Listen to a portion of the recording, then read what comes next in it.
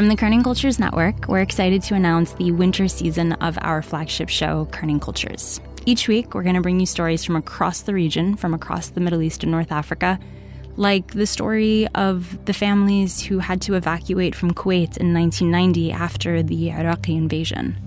What I do remember very clearly is on August 2nd morning, the entire building seemed to be this mild tremble to the building and these distant... I didn't know it was gunfire or tanks, but there was this distant sound of shots and booming.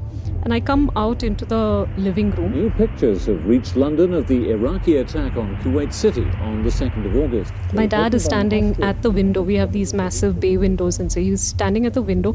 Against his silhouette, I could see, billowing smoke from a tower. And for me, it was like this curiosity of what in the world could be on fire.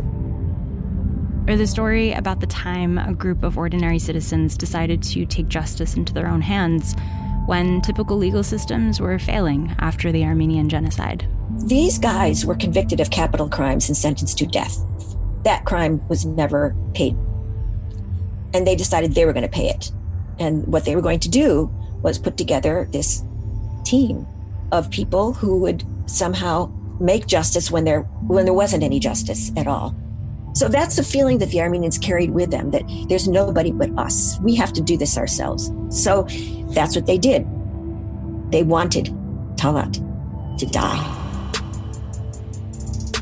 This season, we thought about the histories we wanted to explore. Our histories, the good and the bad.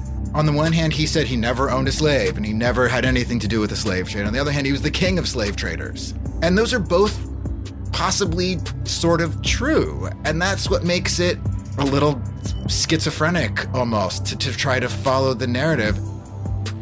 We'll travel the world together this winter, including by ship, into the lives of abandoned seafarers left at sea for sometimes years. Once you get stuck, once it becomes a stalemate, the crew say, well, I can't go home with nothing because I've now waited 12 months, 24 months. And the owners say, well, we haven't got any money. So until somebody intervenes, it becomes stalemate.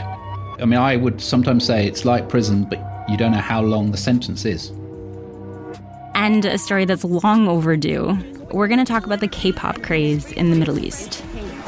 The Korean pop music phenomenon, and Momoland are the all-girls supergroup, creating a storm on their first ever visit to Dubai. Oh, we've only seen Dubai on TV or read about it, but it was a really fascinating experience here.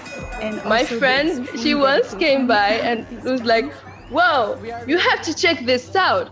This music video and this group is so good. You have to check them out. They have potential." And I was like blown away right away. We are so excited to share these and many more stories with you this season.